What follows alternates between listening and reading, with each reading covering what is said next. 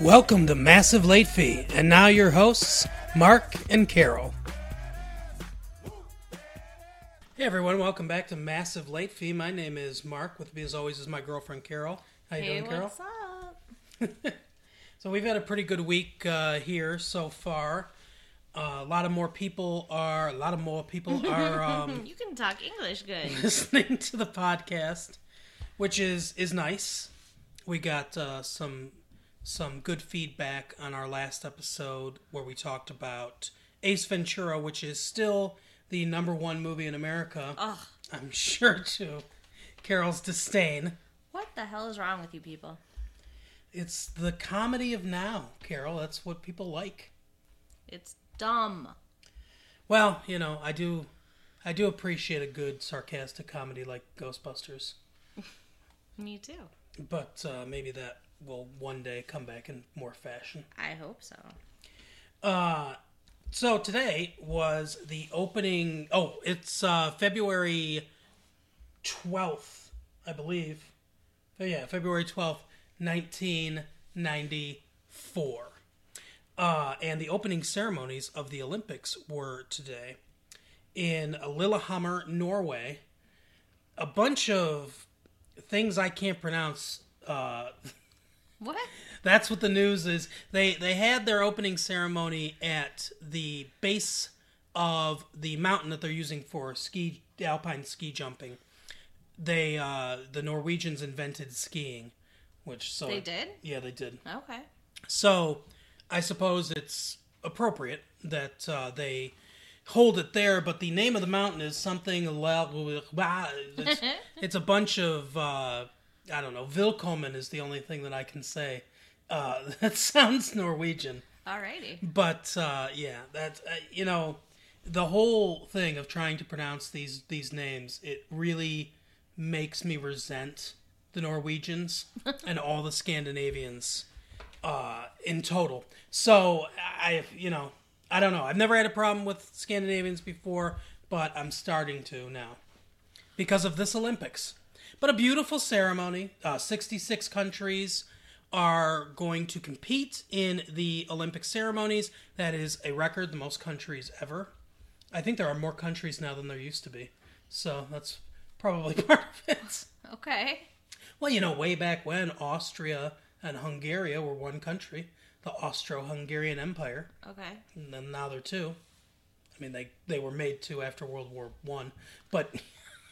So it's been a while. When did the Olympics start? The Olympics started in Greece originally. Well, way yeah, back okay. when When did But we reboot it? The modern Olympic Games started in 1896. Okay. 1896 in Greece. That's exciting because 2 years from now, 1996, the Olympics will be held in Atlanta, Georgia, and that is the 100th anniversary of the modern Olympic Games. We should go. Yeah, that would be cool. We could totally do that. Be in the Olympic Village and everything. Yeah. Yeah, that would be great. We should do that. Maybe if we're still doing the podcast, we could do remote from there. We'll even have driver's licenses by then. Oh yeah.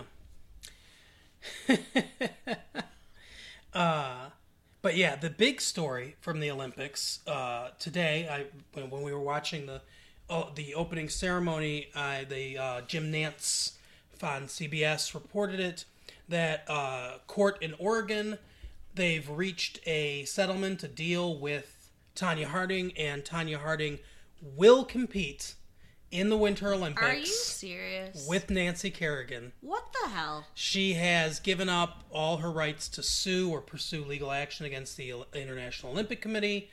And there might still be a criminal investigation that goes on. I'm not exactly sure how all the legalities of everything will work out from that, but the International Olympic Committee has cleared her to compete, so she will represent the United States along with along with Nancy Kerrigan. I believe it's February 28th. So in a couple weeks, wow, we will see both of them skate for that's the United States. It's gonna be crazy. That's gonna be something.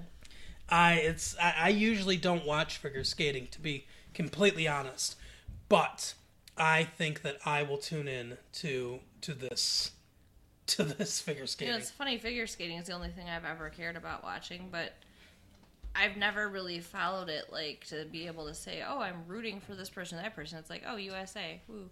Right? Like, I just like to watch it. Oh, it's a lot of intrigue. But yeah, now it's like, I actually care. The other piece of news that I have today is I read an interesting article in Entertainment Weekly. They talked to Winona Ryder, Meryl Streep, and Glenn Close. They're in a new film called House of the 10 Spirits, or House of the Spirits. Ooh, that sounds cool. Yeah, House of the Spirits. It's coming out next month in April. And obviously they've gone on to other projects since then. But Entertainment Weekly sat down with them and they had a discussion about women in Hollywood. Okay. And it was interesting to me. As a man, I don't, have the most perspective, and not an actor. I don't have the most perspective on this. So none. Yes. Okay. Not only not the most, but none as well. So they were talking to them, and they opened up the question asking about Michelle Pfeiffer last year. Now, I didn't actually see this, but Michelle Pfeiffer last year gave a speech at the Women in Films Awards ceremony, and she said that movies tended to sell women to men, and she called out Pretty Woman, Mad Dog, and Gloria, and An Indecent Proposal. What the frick? I'm sorry, but those are good movies. Like, Well, I see her point that, like, women are something to be bought, basically. I mean, she is a prostitute in Pretty Woman. Yeah, and prostitution's the oldest profession in the world. So, yeah, it's going to be part of the stories that we tell, which is what movies are. So I don't really have a problem with people making movies. They're going to be about everything under the sun. And I wouldn't want to change that. I wouldn't want to limit what people are able to express. Indecent Proposal is the one I think she kind of has a point on. All right. Because it's literally a bet to sleep with, or $1 million to... Not a bet, that's the other one, but like $1 million to sleep with the guy's wife. Yeah. It's so... The Pretty Woman, there's literal money, too. I mean, it's... Yeah, but, I mean, she's not a prostitute. She's a random woman. If someone gave you $1 million to have sex with you, would you do it? Yes. Of course so I would. You would cheat on me for $1 million. Wouldn't you want me to for $1 million? No. That's the whole conundrum of the movie, by the way. I know. And how it destroys their marriage. Yeah, but in the end, they get back together. They are going to get back together. At the end, they end up holding hands. It's kind of ambiguous, right? Yeah, but I think they got back together. They loved the shit out of each other. Yeah, they went through something. They came out the other side. Stupidly, they're coming out the other side without the money. But they should have worked through their shit and held on to the money. Yeah, well, I don't agree. I wouldn't want you to do it. I can't believe that you would betray me just for money. Well, I wouldn't betray you if you insisted that I didn't do it. Then I wouldn't. But I would want to talk about it because I think it would be worth it. Wow. Okay. I'm well, sorry. I guess people we have an answer. If anyone out there has $1 million, make us an offer. And nobody would pay $1 million to sleep with me. Oh, don't say that. But so I'm just lots of thoughts going through my head.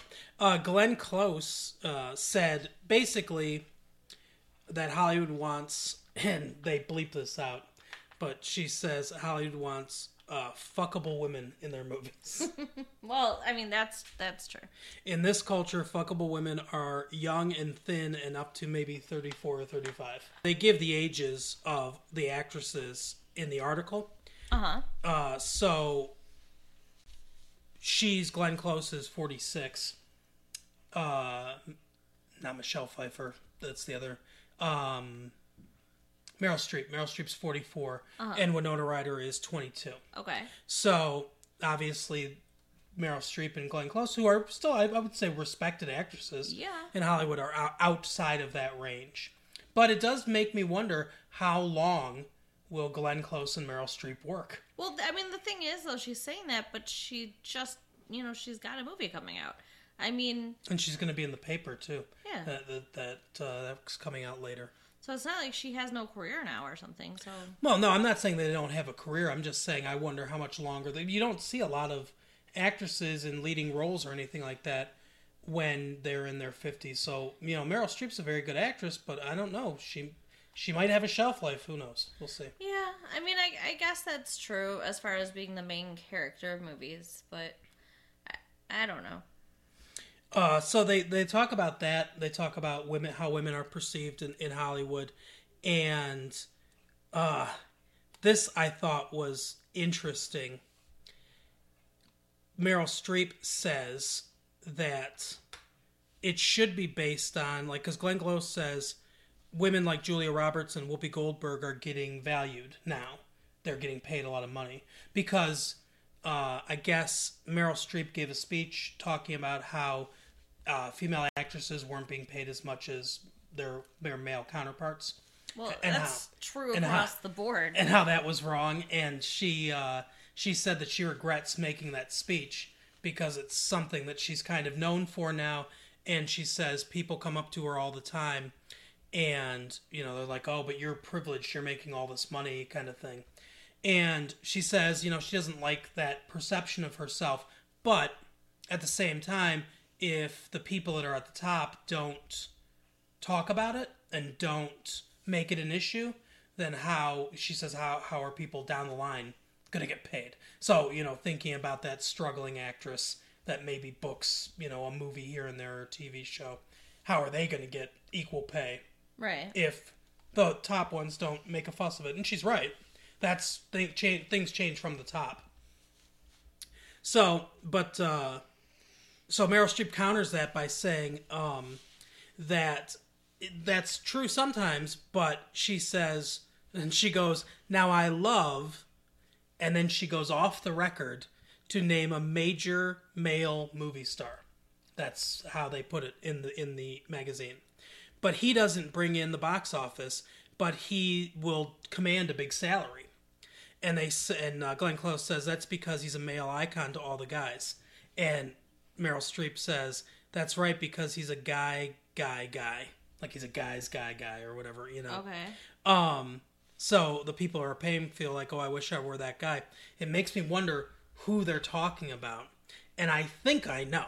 But I'll give you this last bit of information. So Meryl Streep says he's not bringing in the stars, not bringing in people who watch Beavis and Butthead. And she says, am I wrong?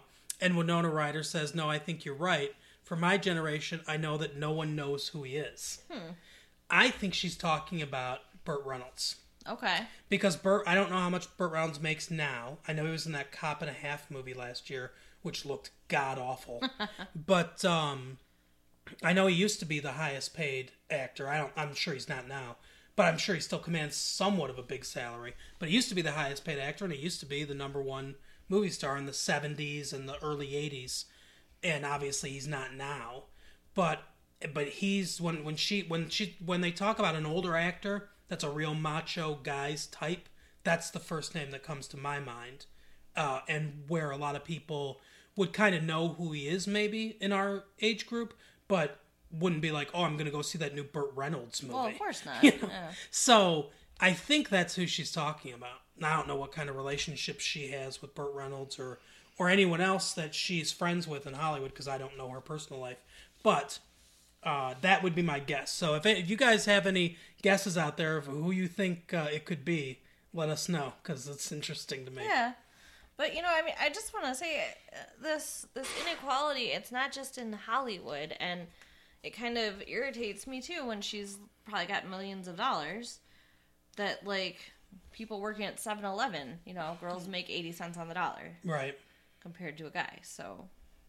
Yeah, it's definitely an issue that needs to be addressed, I think. Hopefully in the next, few years, people will address that, Yeah. It'd be a pretty sad state of affairs if 20 years down the line it's still the same. Right.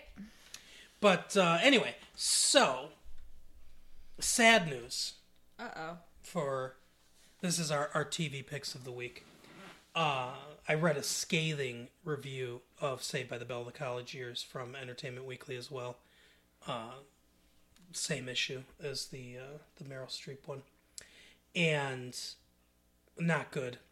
They aired their final 2 episodes, back-to-back special, on Saturday, and they will not be coming back for the rest of the season, and it seems like the dream is dead. Aw, baby, I'm wish that I was sorry, but I'm not. Although there is hope, because it ends on a cliffhanger. Okay. So let me tell you how this all played out. So in the first part of the final of Saved by the Bell: The College Years, Zach and Kelly are making out while everyone's watching a movie and crying. They're watching. I thought you were gonna say, well, everyone's watching them. They're watching Love Story by Ally McGraw, and they're all crying. And so they're blissfully happy. Things have progressed fast since the last episode when they took that break in between. So I guess they figured that the audience thinks time has passed. Okay. But because they just started going out in that last episode, now they're full on making out and deeply in love or whatever. I know they have a lot of history from previous Saved by the Bell incarnations. But anyway, so it turns out that Kelly got into the Semester at Sea program, where she can sail around the Mediterranean, see the pyramids, along the Nile, and the Parthenon and Colosseum and all that stuff. So she's going to be gone for 3 months, and Zach doesn't want her to go, but she wants to go because she wants the opportunity. It's a big opportunity for her. Zach is a selfish prick. I agree, but at the same time, I can kind of see where he's coming from. It's 3 months away in a fairly new relationship. Plus, there's this other guy that's going to be bunking next to Kelly, and he's sort of flirty with her.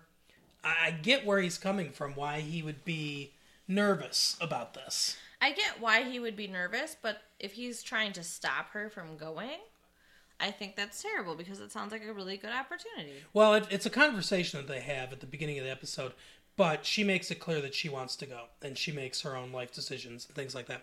So Zach decides what he's going to do is get on the Semester at Sea. Okay. And somebody drops out, and he goes to Professor Lasky's office to try to get him to recommend him for the Semester at Sea. But he's too late. Somebody else has taken the spot. Now, the person that's taken the spot is Screech. Now, poor Screech. I don't know why he just doesn't say to Screech, we're best friends. We've been best friends forever. Kelly is going. I don't want to be away from her for 3 months. Can I have your spot? Because I'll bet you that Screech would have said, of course. Yeah, I'm sure he would. He's a sweet guy. He's completely selfless. But he doesn't do that. Of course not, because, again, he's a giant prick. Instead, he decides to try to convince Screech that it's very dangerous to be on a cruise ship in the water. So he tells him about the shark attacks and things like that happen on the sea.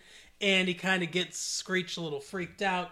He goes to this seminar conference or whatever that they're having with the students that are going on the trip, and the dean is doing a slideshow showing them last year's trip, so they kind of have an idea of what they're in for.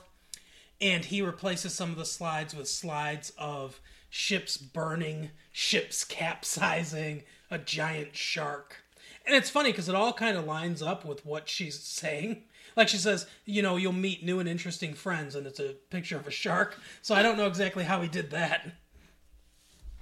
I'm sure he didn't. But anyway, so it freaks Screech out enough that he wants to leave. So he's all ready to take his place, but the dean, who hates him, says that he can't.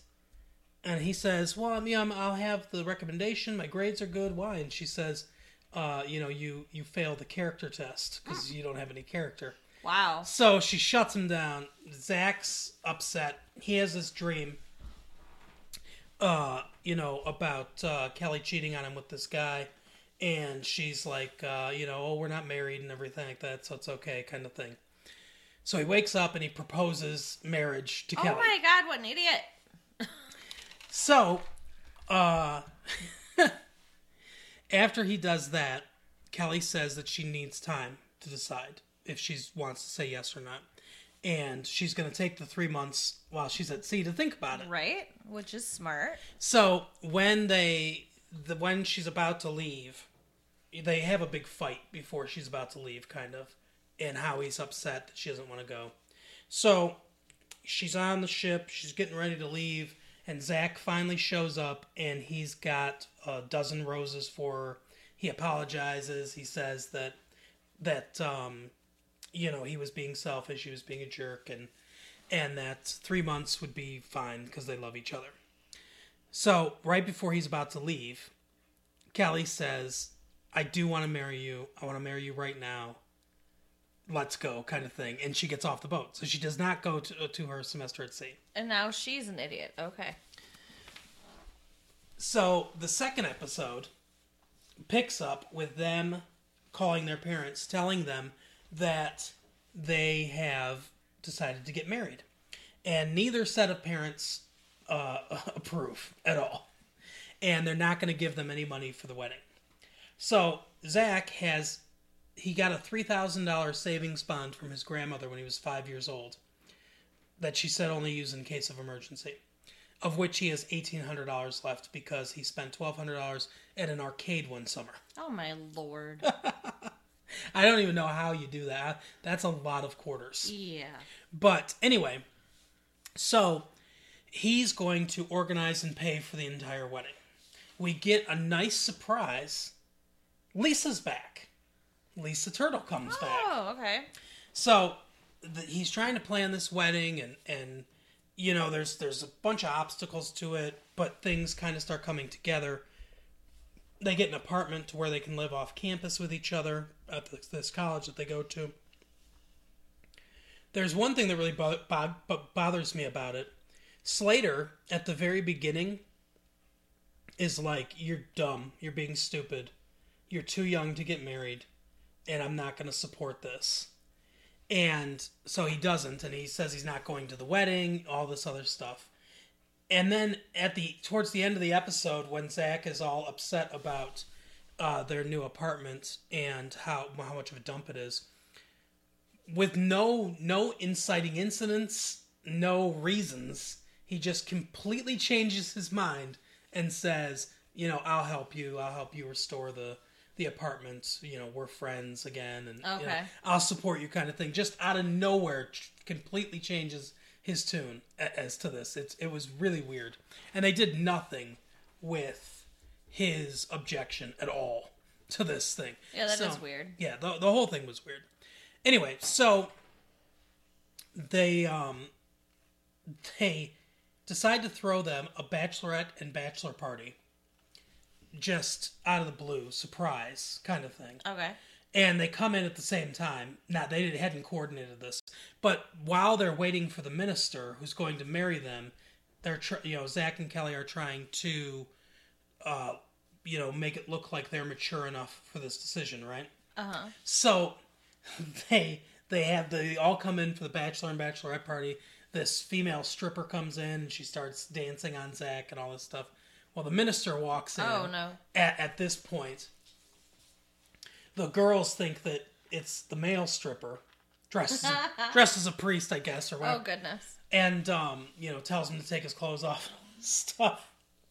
So, they come in, and Zach tries to explain that it's his bachelor party and everything, and that the woman's the stripper. And so the priest says, okay, maybe we need to reschedule this. And Zach says, oh, okay, how about Monday? And he says, I was thinking more like 10 years when you've had a chance to grow up. Uh-oh. Which I think is funny because adults have bachelor parties. Right. I mean, it's not an uncommon practice. It's not like only, young people have bachelor parties. Yeah. So, I don't know. I thought that was kind of weird. But their plans fall through because they can't get this chapel.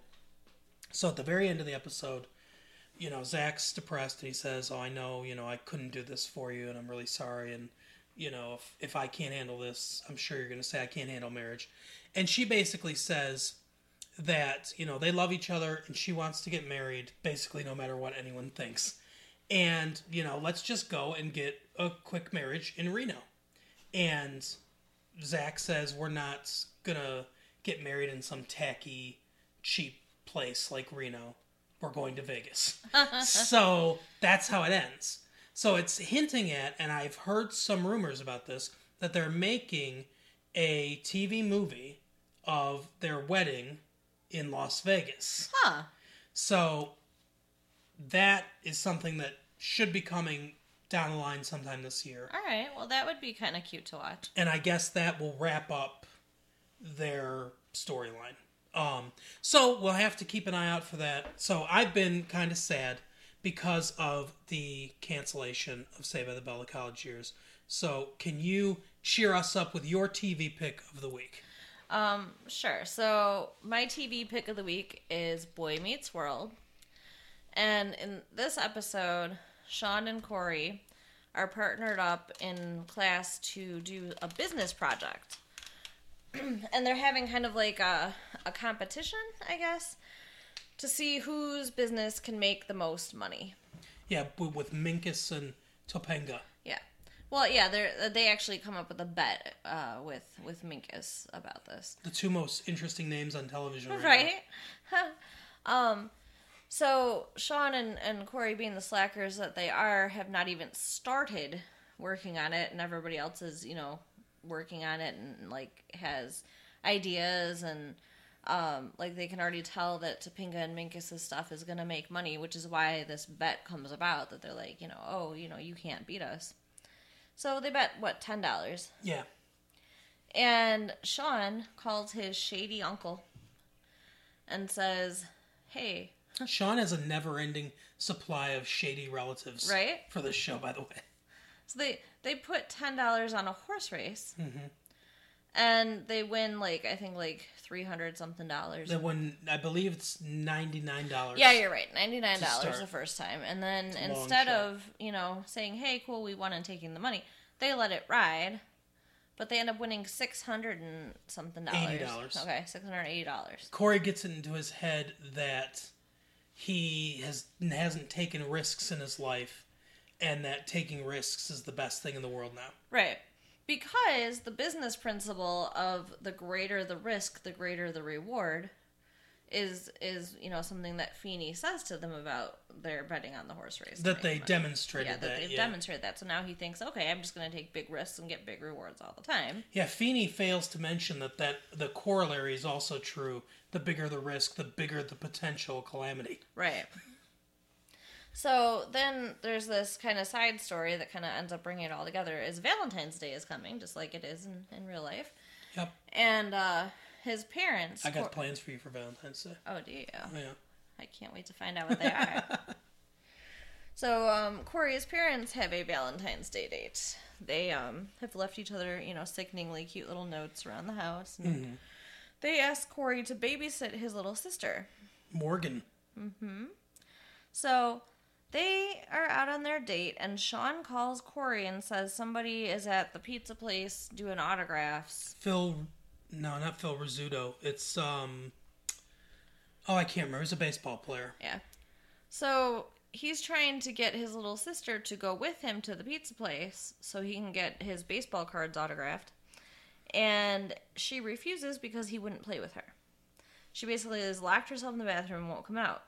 He decides, well, it's a risk, but it's a risk I'm going to take, and just leaves his little sister by herself. He bets her that she can't stay alone in the house for 20 minutes and not cause any trouble or get in any trouble. Yeah, he bet her 6 cupcakes, I think. Yeah. He's such a little jerk. So, of course... So he leaves her alone. Right. A child. She looks like she's like 4 or 5. Yeah, something like that. she, goes downstairs, opens the front door, just leaves it open, turns on the radio, starts dancing on the furniture, and knocks over a lamp and breaks their glass door. And so then when Corey comes home, it looks terrible. Door's open, stuff's broken, radio's on, she's nowhere to be seen. Yeah, it looks like she's been abducted. Right. Thankfully, Feeney is right, next door and was in his backyard and saw that she had crawled into the treehouse. Now, my question here is, why didn't the parents ask Feeney to babysit?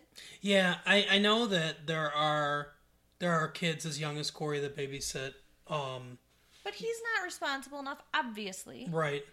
And yeah, I agree. They could have asked Feeney. Corey could have asked Feeney to watch her while he went to the pizza place. Exactly. To get the, it just not a lot of thinking. Because Feeney's just sitting out there in his backyard reading. Yeah. Yeah, he doesn't have big plans. Obviously, it's Valentine's Day. He has no plans. Yeah, poor Feeney. So, Corey has this sweet moment, though, with his little sister in the tree and says that, he's going to make sure she doesn't get in trouble because it was his fault for leaving her alone. And he ends up giving his parents all the money they won to replace the glass door that they broke. Yeah, I went to the bathroom at this point while the episode was on. And so I didn't really get to see this part. Do his parents ask where he got the money from? No. It's really weird. Like, he never has any consequences. So there's no consequences for gambling at all. Correct. The only consequence is he learned a lesson that you shouldn't take risks in leaving your sister alone, but gambling is cool. Seems like it. And I mean, for the class project aspect of it, it's supposed to all be pretend. So, I mean, I guess it makes sense that, Feeney's not worried about it. Yeah, he doesn't know they're gambling for real. It's a hypothetical $1,000, and you're supposed to invest it in some way, make it grow in some way. That's the project. And Minkus and Topanga invest in environmentally friendly, like gender equal or whatever, like all this politically correct stuff that they come up with companies. Yeah, and then they just do horse racing. How does that even count, though? That should not count. It's an investment, I guess. I guess, but it's not business. It's not a way you could live your life. Yeah. Like I told you, they risked everything and they won, and then they decided to risk everything again. And won again. And they won. And I said to you when we were watching the episode, I said, well, it's so dumb because mathematics eventually, is going to get you. You can't win every time. Right. If if they took some money out and made some other bets or something like that, they might, end up winning more money. But if you wager 100% of what you win every single time, eventually you will lose 100%. Yes. Because no one can pick every single horse race accurately. Right. I know there are people that handicap horse races, and there are people that try to make a living betting on horses, getting inside information and stuff like that. But even then, no one wins every single race. So they really needed to learn, this is supposed to be a business class, they really needed to learn money management. Right. Because if you're going to be a professional gambler, like my uncle plays poker professionally, and he talks about money management all the time. So. Yeah, for sure. I mean, definitely not great lessons learned in this episode. Right. Well, that was our TV picks of the week. Some good episodes there. Obviously, you can't watch Saved by the Bell of the College Years anymore since it's gone. Aww. So and sad for I'll have you. to come up with some other shows to talk about next week. But Boy Meets World, it's first season. So if you're interested in checking that out, obviously that is Fridays on ABC. It's a pretty good show. It is. It's a little cheesy, but it was pretty good. It's a cute family fun show. But our main topic of the week, as I said, Ace Ventura: Pet Detective is still number one in the box office, and I believe I'm trying to remember what the second one was. Or The Getaway with Alec Baldwin and Kim Basinger. My Girl 2 came out this week as well, and there was Blank Check was the other one. Okay. So those were the top movies. We didn't see any of those. No, because I got sick. Instead, Carol dragged me to... My Father the Hero, and it was awesome. Yeah, the Gerard Depardieu, the... I'll tell you what, that guy looks like he eats just constantly. Yeah. He is the most in shape, out of shape man I've ever seen in my life. Because he's not in terrible shape, but he just looks like a glacier. He just looks like a giant mass. He looks like a French man who just drinks wine and eats cheese all day. I guess. I mean, he it's just he's the weirdest looking person I've ever seen in my life. His body type is like... He needs to be... Like, they need to do an alien autopsy on him. Because it's just the weirdest... I can't even describe it. He's not fat. But he's just, like, big in weird areas. Square, too. Yeah. Like, yeah. Yeah, he's just... He looks like a sponge. I don't know. But, yeah, he's in it, and actress... named Katherine Heigl plays his daughter. Young actress. Pretty. Very pretty girl. Very pretty. But I haven't seen her in anything really. No, this might have been her first movie. Because I don't think I've ever heard of her or seen her before. I assume she probably did some modeling. Given, well, yeah, I mean, she is absolutely gorgeous. Guy is out there. I mean, if you don't want to see the movie for the story, which is actually pretty good, you'll want to see it just to look at her. In many different outfits, including skimpy bathing suits. So, I will have to say, I was pleasantly surprised. This movie came out last week. It was number 4 last week. You know, obviously it lost to Ace Ventura last week, as it did again this week. It's so dumb to me, but okay. But yeah, so it came out last week. This is its second week in the theaters. It was actually pretty good. The basic plot is that Gerard Depardieu is Katherine Heigl's dad. They've been estranged. Yeah, I think it's been a couple years since they've seen each other. Mm-hmm. And, yeah, what did he say? Like, I'm trying to remember how old they said that she was last time he saw her, but it's definitely been a couple of years. I think he said something like 10 or 12. Yeah, something like that. I believe she's supposed to be 16. She's 14. 14? Oh, okay. She does not look like she's 14 in this movie. No. But yeah, so she's 14 in this movie. And yeah, so he decides he's going to take her on a trip to the Bahamas, I believe, sort of to bond. Yeah. And they get into some interesting adventures on this trip. Well, I mean, here's the thing, is she's an idiot in this movie. She sees this nice-looking young guy. Oh my gosh, he is a nice-looking young guy.